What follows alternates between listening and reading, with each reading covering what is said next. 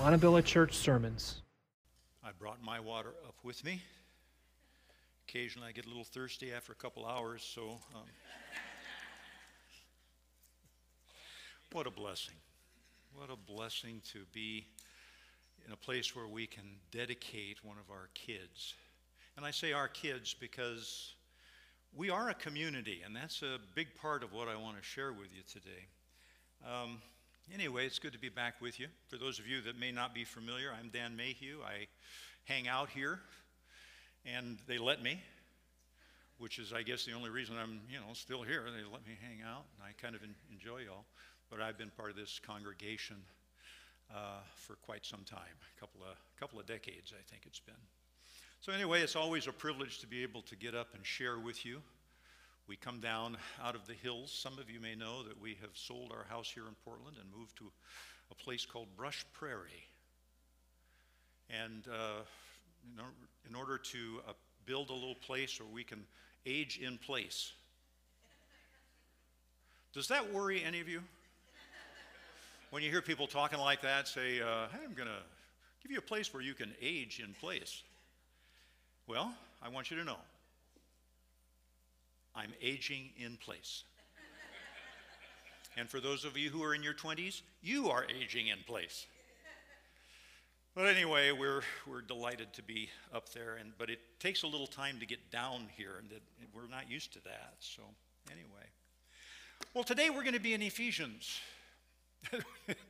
Those of you who've been around a while say, oh, really? Duh. I'm glad you knew that, Dan, because we've known that for quite some time. But we're going to be in Ephesians chapter 4. And while you're getting there, assuming that you have a, what do they call this? This is a paper Bible. It's a book, bio-optical something knowledge device. So anyway, we're going to be in Ephesians chapter 4. Now, for those of you that maybe have not been aware of what the narrative arc of the book of Ephesians is, I want to go back and review it with you. Remember in the very first chapter, Paul announced to the Ephesian church, and let's pretend you're the Ephesians today, okay? You are the Ephesian church. And Paul announced by his letter to the Ephesian church that God had revealed himself in a mystery. That it had been a mystery for all of this time, ever since Genesis. The mystery had been that eventually God was going to bring all things together in heaven and in earth under one ruling authority. And the ruling authority was, hello? Jesus. Yes. The ruling authority was Jesus. And he said that's what God's up to, has been, will be. And beyond that, he's going to do something even more. He's going to prepare an army, a group of people who are going to be able to come out and participate in what God is doing. So he was calling a group of people to a mission. And he was calling them out of the world. And he was calling them together to be working together under the authority of Christ. We call that coming out, coming together. We call that the church. And so that fits, you fit the description. You've been called to the thing that God is doing right now. You have become called out of the world, and you have been called together to do something that God is prepared for you to do. He said it in Ephesians chapter 2, I believe. He said, the good works that God has prepared in advance for you to do them. We've all been called into that, to something special, to something good. Called to, called out, called together. And where we are in Ephesians chapter 4 is we're going to dwell a little bit more on that part of being called out. And let's go ahead. And I'm going to pre-summarize where we're going with this. The first couple of verses, starting in verse 17, the first couple of verses we're going to look at are really a contrast. It's a contrast. It sets up the thing that we are to be different from. Well, that's the first two verses. The second two verses is the key to that transition. How do we become called out. What are we called out of, and how do we get out? And the final two is, how do we take action? What does the action look like? Okay, so that's where we're going. We're first looking at the contrast, then looking at the key, then we're looking at the action that's required of all of us. So let me go ahead and start reading. And we won't get far, trust me, before I'm stopping. So just brace yourself. Thus I say, therefore, okay, stop. Remember what happens every time you see the word therefore. What's it there for? In other words, it always invites us to go back to find out what happened just before Paul wrote this. And so let's go back to verse 15. Let's do that. He says, but speaking the truth in love, we're to grow up in all aspects into him, who is the head, even Christ, from whom the whole body, being fitted and held together by which every joint supplies, according to the proper working of each individual part, causes the growth of the body for the building up of itself in love. Therefore, see, that's what Paul is saying. He says, therefore, there's something that's required of you. And we ask the question, well, what is it, Paul? Thus I say, therefore, and affirm together with the Lord that you walk no longer just as the Gentiles also walk in the futility of their mind. Let's just stop right there again. Paul says, I affirm together with the Lord. Some of your translations say testify. Some of your translations say insist. In other words, what Paul is saying is, I insist, along with the Lord, that you walk different. It's part of what's required of you as those who have been called out. So I insist in the Lord that you don't walk in the manner that the rest of the nations walk in. And that's important because here is apparent that Paul has been in touch with the head office. And he knows through dialogue and conversation with the Lord himself that what he's calling his people to do, what he's calling the Lord's people to do, is nothing less than to live differently than they've ever lived before. Did you know you've been called to live differently? You probably do. I think sometimes that we don't fully understand the consequences. But Paul has said, I've been in contact with the Lord, and he and I agree. Now, there are times where Paul says, I really don't have a word from the Lord on this. You know, you've perhaps stumbled on one of those passages where Paul says, don't really know for sure what the Lord thinks about this, but I'll tell you what I think. Well, this time he says, no, I am with the Lord, and we're both in on this. You need to be ready not to live in the way that you used to live.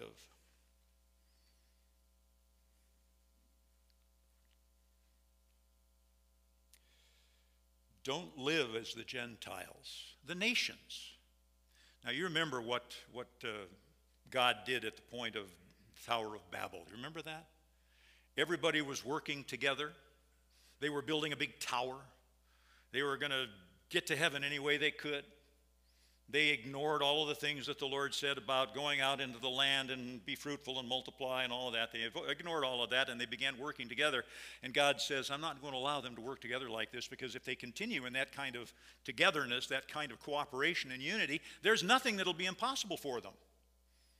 And I think I've pointed out, and I'm going to point it out again, there is incredible power in unity.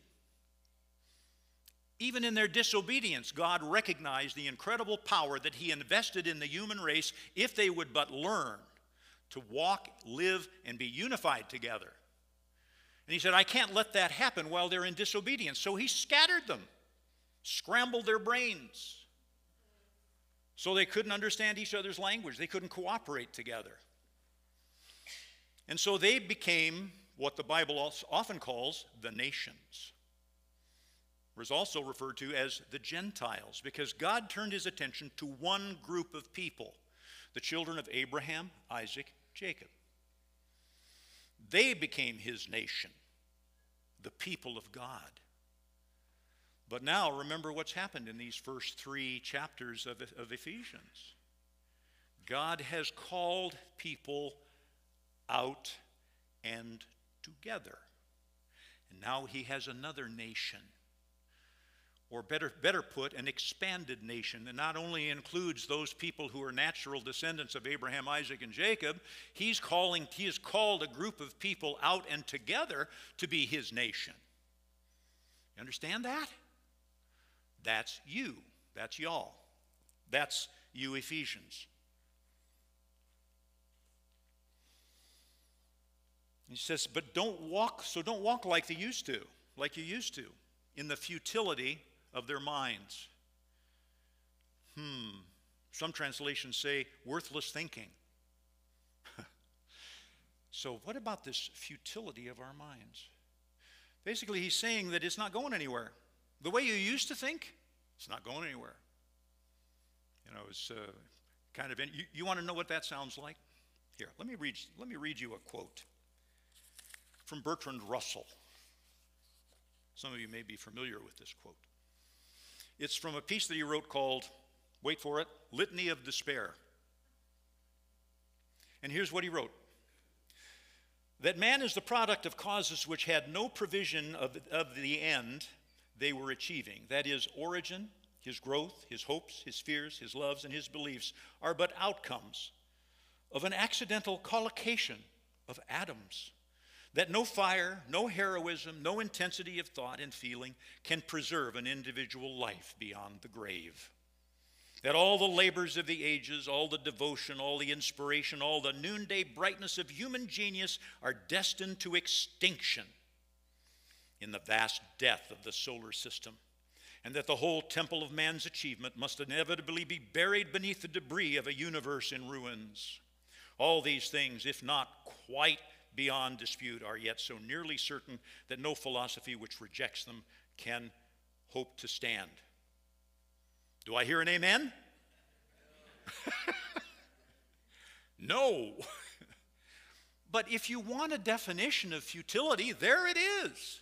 Now, you would think that a man like Bertrand Russell, as intelligent as he was, and he was extremely intelligent, very, very intelligent man. I wouldn't argue that he was wise, but he was intelligent. You would have thought a guy like that with that kind of a worldview might have taken his own life, but he didn't. He lived to be 97 and died of the flu.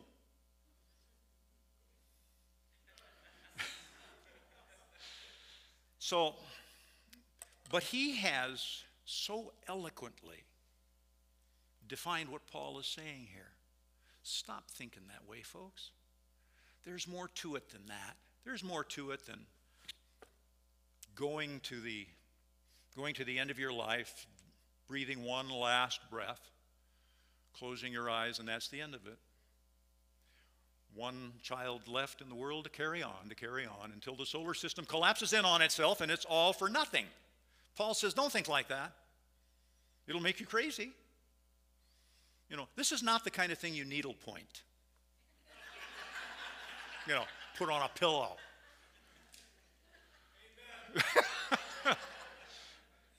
Rather, Paul is inviting us to do something different. And folks, I've got to tell you, the whole world, if they don't think this way, and I would have to say probably fewer people think this way than think in other ways. You know, Paul talks about the fact that there is ignorance in the world. People are not necessarily stupid, but they can sometimes say that, well, I'm spiritual. And that's a very popular thing to say right now. Are you spiritual? That's a good thing, right? Well, it depends on what you believe in. A lot of people that are spiritual. But Paul is saying here that there is a different focus on what we believe. And it matters a great deal what in the unseen realm you attach yourself to. That matters a great deal. I remember a while back, well, I can tell you exactly when it was. It was the week of 9/11. Was that 2001? And I don't know whether you remember the experience, but that had everybody deeply, deeply introspective at the time. I mean, people were meeting in their neighborhoods with people they scarcely knew for having a vigil. Well, I remember I attended one, I can't remember exactly where it was, in the West Hills somewhere, And I remember we gathered, and they had speakers to reflect on the meaning of what this cataclysmic event had what the meaning was. And so they had Christian pastor, they had a Buddhist, they had a Hindu, they had a Native American, all talking about the spiritual impact of what had happened. They made sure that every conceivable religious flavor and type was included there. And then on the way, as they dismissed us, we went our separate ways, and over the loudspeaker came the humanist hymn of our time.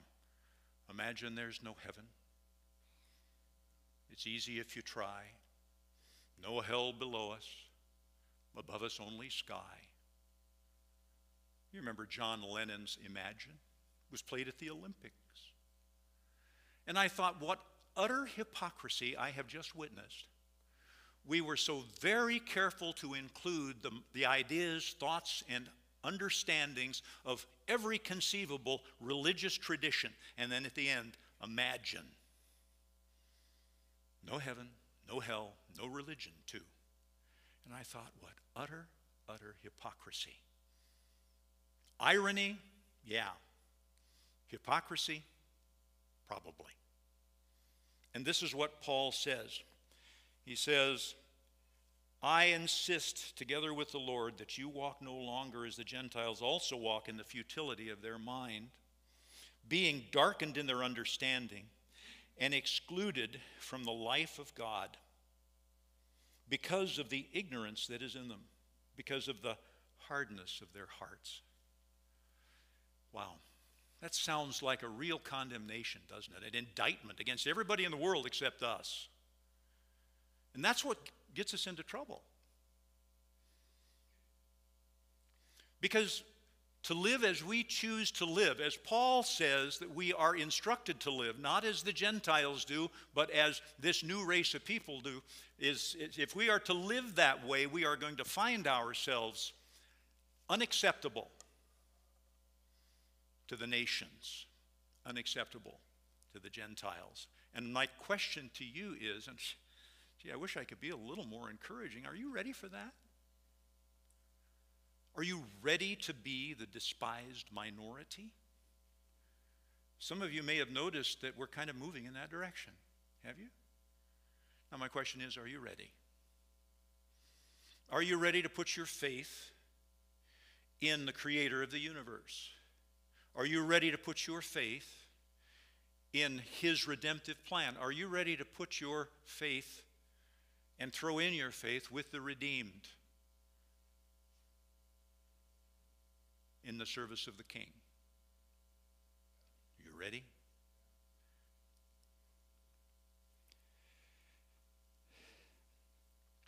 Because those on the outside, they're looking towards two outcomes. Either that utter futility or deception. Either we have accepted the fact that it's all coming to nothing, or we are tethered, as Brian said a few weeks ago, you're tethered to something else. And my goodness. You know, as I was looking at this passage, knowing I was going to have the dubious honor of preaching it to you, I realized that so much of what we're experiencing right now has to do with that ignorance and the hardness of heart. You know, Paul goes on to say in verse 18, he says, being darkened in their understanding and excluded from the life of God because of the ignorance and the hardness of their heart, and having become calloused. Calloused?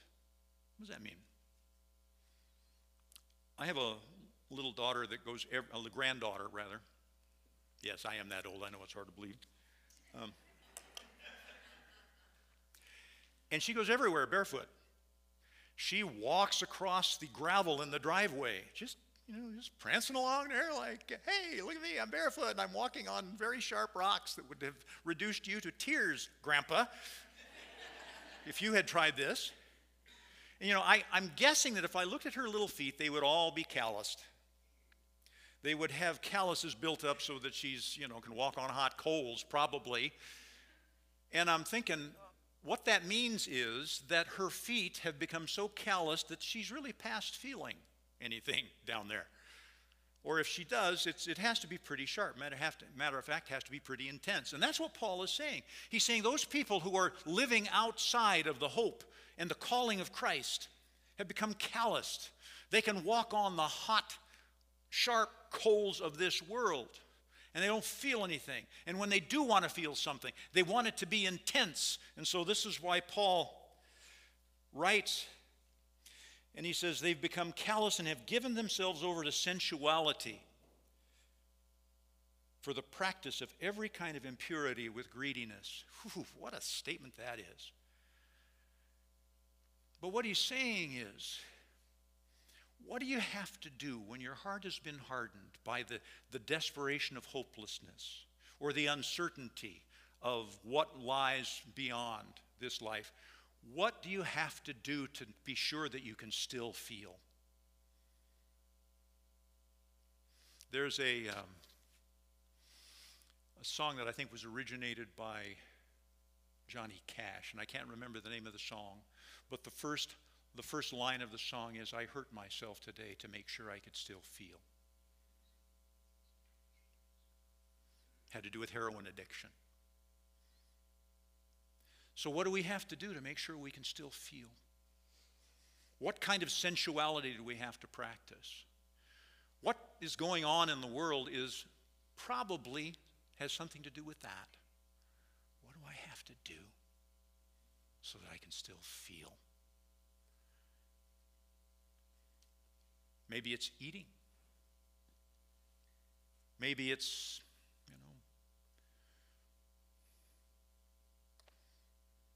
drugs. Maybe it's that. Maybe it's pornography. What do you have to do? What do people have to do to make sure, to get through the callousness?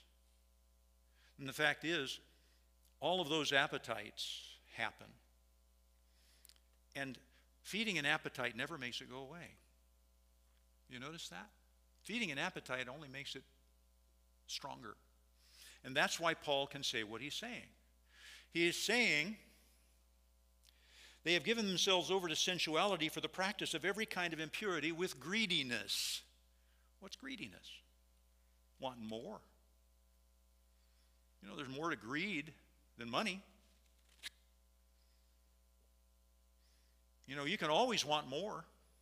That's greediness. That's what Paul is saying. Saying the more calloused we become, the more intense the requirements are to satisfy us. And so it turns into greediness. We've got to have more. We've got to have more. Small wonder that Paul says, me and the Lord, we've got a message for you. Don't live like the Gentiles live. Don't live like you used to live. Guess what? You have a future, and you have a hope, and you have a capacity to be different than you've ever been. That's an amen. You have a capacity that perhaps you don't even know you have. But the fact is, some people have given up. And this is why we really need to be compassionate. Though Paul has called us out of the culture that we're in, out of those who are outside of God, out of the nations, though he's called us, does not mean that we don't have compassion. And we need to always be ready to receive someone, even when they are in the depths of callousness, ignorance, and despair. We need to be ready to receive them into our midst. They might even make a mess when they come. They might even offend you. Because that's where they've been. But we are intentionally needing to be open to those people who are also coming out.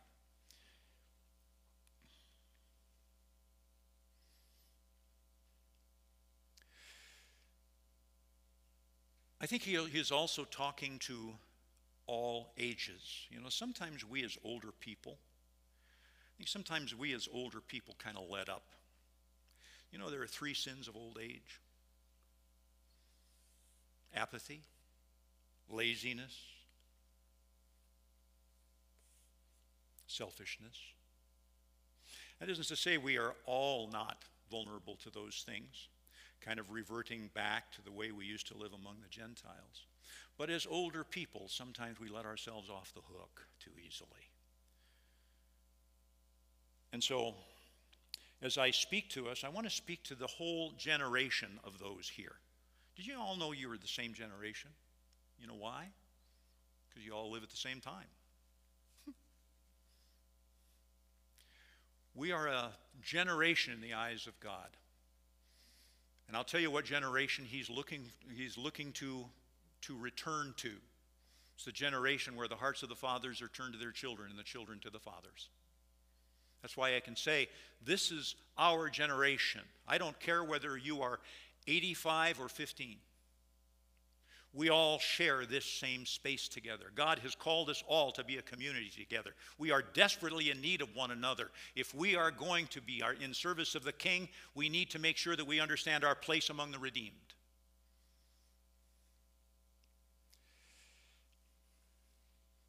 And essentially what Paul is inviting us into, what Jesus is inviting us into, is to gain access to the ability that we have. Remember when he said that people are unrestrained, they are, let's just go ahead and quote it. They've given themselves over to sensuality for every kind of impurity with greediness. And he's saying, but you're not supposed to live that way. What are you supposed to live like? You're supposed to live like the fruit of the Spirit. Remember, Paul says that there's the fruit of the Spirit. Love, joy, peace. You say, okay, remember the song. Love, joy, peace, patience, kindness, goodness, faithfulness, gentleness, and self-control. Love, joy, peace, patience, kindness, goodness, faithfulness, gentleness, and self-control. How many of you have to sing the song every time you try to remember the fruit of the Spirit? Doesn't matter. You can sing it all you want, but notice what the last fruit of the Spirit is: self-control. What's Paul and Jesus inviting you, Ephesians, into? Exercising self-control. When you didn't need to do, you used to do that. That wasn't something you really needed to do.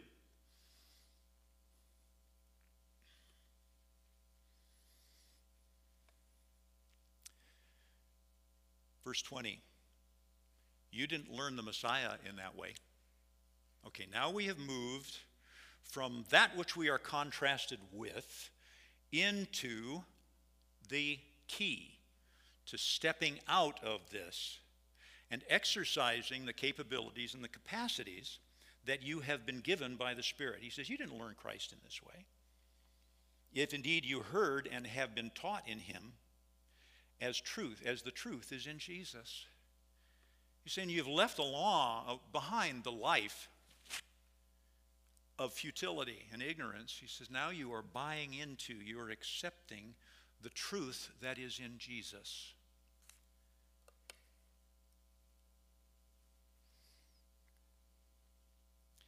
And so he says, you begin to practice a certain different way of living. Because don't make any mistake, when he says that we are to be stepping out of the if we're going to be stepping out of the way of the nations, we're going to be stepping into something that's different. It's actually quite different. And some of us maybe even doubt the fact that we can do it. Some of you say, I still have problems with some of this stuff. I still kind of think like the way I did when I was out there in the Gentile world, in the nations. And what Paul is saying here, the implication is, you can do this. You've been given the power of the Holy Spirit. I call this Dumbo theology. Remember the story of Dumbo? Little elephant with big ears, he's always tripping over them. Tripping over the ears. He's really a laughing stock of everybody. Poor Dumbo. And then I can't remember how he got up into the rafters with a magic feather, as I recall. Am I getting the story right? It's kind of, okay. Anyway, he's got a magic feather. And he discovers when he falls or something out of the top of the tent, he discovers his ears spread out, and all of a sudden, he's dive bombing the crowd, and everybody is ecstatic. Because Dumbo can fly. It's the elephant that can fly. And at first he has to have the magic feather, and then he realizes after he drops it that he still can fly. And you're saying, what are you talking about, Dan?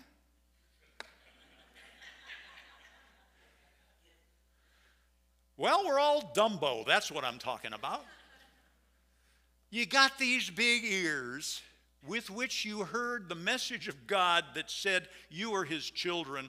And God is saying, spread your ears, brothers and sisters. Listen first and then take off and fly. Can you live outside of the way you used to live when you lived among the nations? Not only can you step out of it, you can fly. You have access to the fruits of the Spirit, including self-control. All of those things. You can put this in the margin in your Bible. Just put Dumbo theology.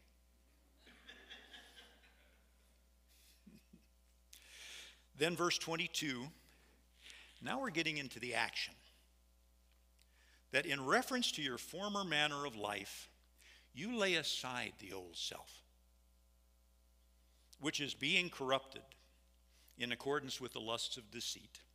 See, it's all fitting together with what he just said. And that you be renewed in the spirit of your mind. Now, Paul said to the Romans something very similar. He said that he encouraged them to, well, let's just go ahead and go there. Romans 12. Romans 12, Paul's letter to the Romans, starts this way. I urge you, therefore, brethren, by the mercies of God, in the present, to present your bodies a living and holy sacrifice. Notice it's a plural bodies, but a single sacrifice. I think it has something to do with the community of the saints, living as they've been called to live as the body. But he said, a holy sacrifice to God, which is your spiritual service. And do not be conformed to this world, but be transformed by the renewing of your mind. Some translations, New Living Translation, are really like changing the way you think. That's what it says in the New Living. The renewing of your mind, that you may prove what the will of God is, that which is good, acceptable, and perfect. But notice he uses some of the same phraseology that he uses talking to you Ephesians. He's talking about the importance that we be renewed in the spirit of your mind. You know what that means? That means whatever it is we've been called to, brothers and sisters, whatever it is that we have been called to be outside of the way we used to live, whatever that is, it starts here. It starts in changing the way you think. And when Paul identifies that whole process in Romans 12, he says, don't be conformed. That sounds like you've got a choice, right? Just like he's saying here, don't live as the Gentiles live. Don't live as you used to live. Don't be conformed. That means it's a choice. Then he says, but be transformed by the renewing of your mind. Now, if you can make a choice not to be conformed, can you make a choice to be transformed? And the answer is yes. Why? Because God has offered you transformation if we will just take it. We can fly. And if you weren't aware of that, yes, you can. But it starts here. It starts here when you're in your head, you are told that you are not loved by God, and then you stop, change your thinking. Yes, I am. And we could probably preach a whole week, night after night, on ways that we use our mind to open up to the Spirit. But it starts in here, the renewing of the spirit of your mind, which calls us then to live differently than we used to live. Now, here's the tough part about this whole group of verses. Do you understand the implications? That the implications are that if we're going to be different from the rest of the world, that means the world can't come in just as it is. That means we are exclusive. Boy, did I just say something that gets us in a whole heap of trouble, because we all know that everybody stands up and salutes and says amen when we say we are inclusive. But that's not the way it is. I'm sorry. But there are certain things that don't belong in the community that has stepped out of the way of the nations. As you'd like to say, is sometimes you just can't bring your pets.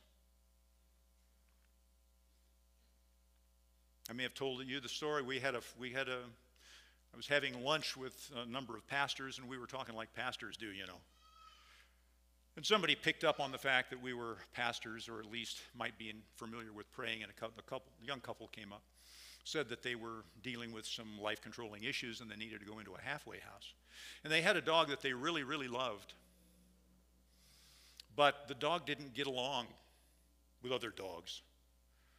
Scarcely got along with other people.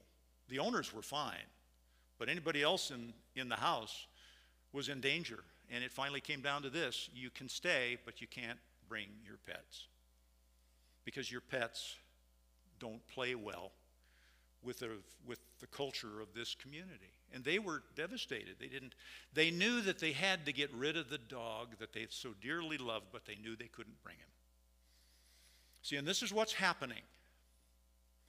As we take our place in a community, we are able to welcome people, but they can't always bring their pets. And that makes us exclusive. And people don't like that. The world doesn't like that at all. You know, that Jesus said on a couple of occasions, go and sin no more, is something that we don't like to really think about. You mean there's requirements? There are things that we ought to do? Yes, Paul said so. He said, step out of the world that you were a part of.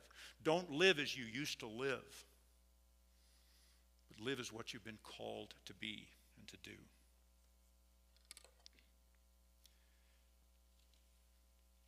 He says, put on the new self, which is in the likeness of God, and has been created in righteousness and holiness of the truth. And then he talks about laying aside a falsehood. Basically, he's talking about all those things that we put aside so that we can be together. Now, here's where I want to finish today. I want to point out that what we've been called to as an exclusive community is not going to make you popular. We have to be ready for that. And if we are going to be able to make it through the days that lie ahead, and they're not going to get any easier for you and for me, we have to be confident not only in our King, but in our community. And the time is now to begin to strengthen yourself in the community that God's given you. I think that's the reason for all of the transitions, for those of you that are a regular part of this church family.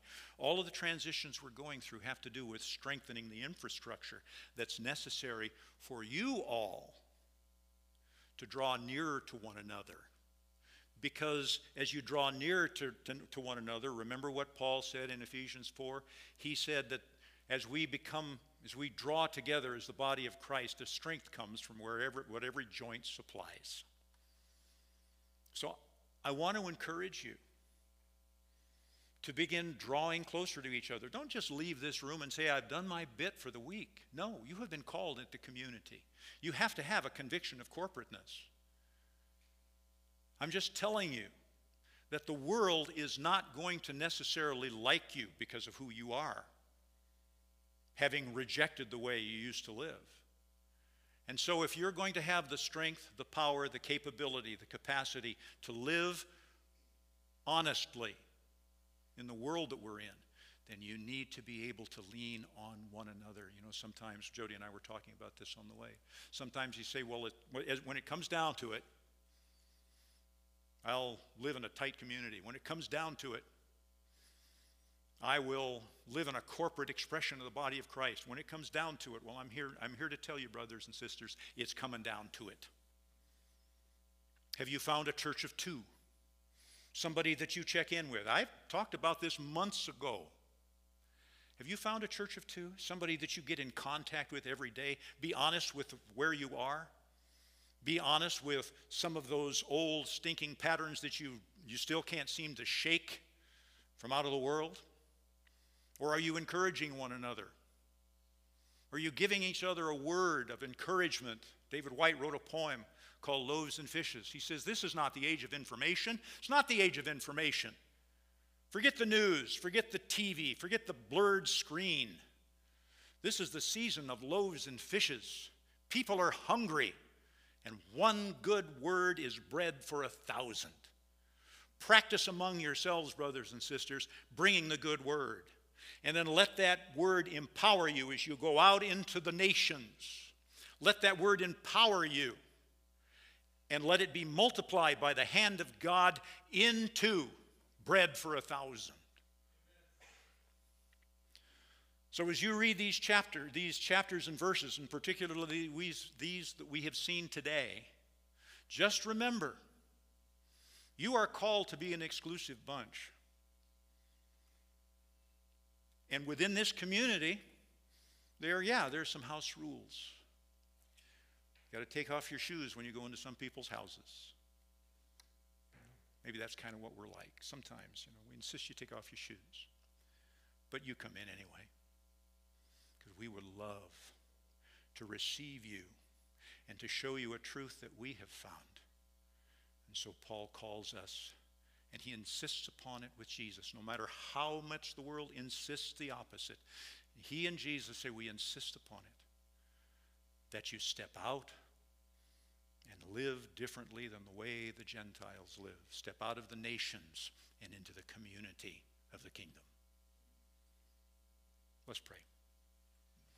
Master, we are so grateful that you have called us to be in community. We are grateful that you have given us the capacity to move forward by the renewing of our minds. Lord, help us. Help us to live and shape our lives according to the truth that you have given us, that you love us, that you've called us to significance, that the world is not a futile place, but it is on the way to becoming a unified kingdom and creation under one ruling authority. We declare, Lord, our allegiance to you. Amen.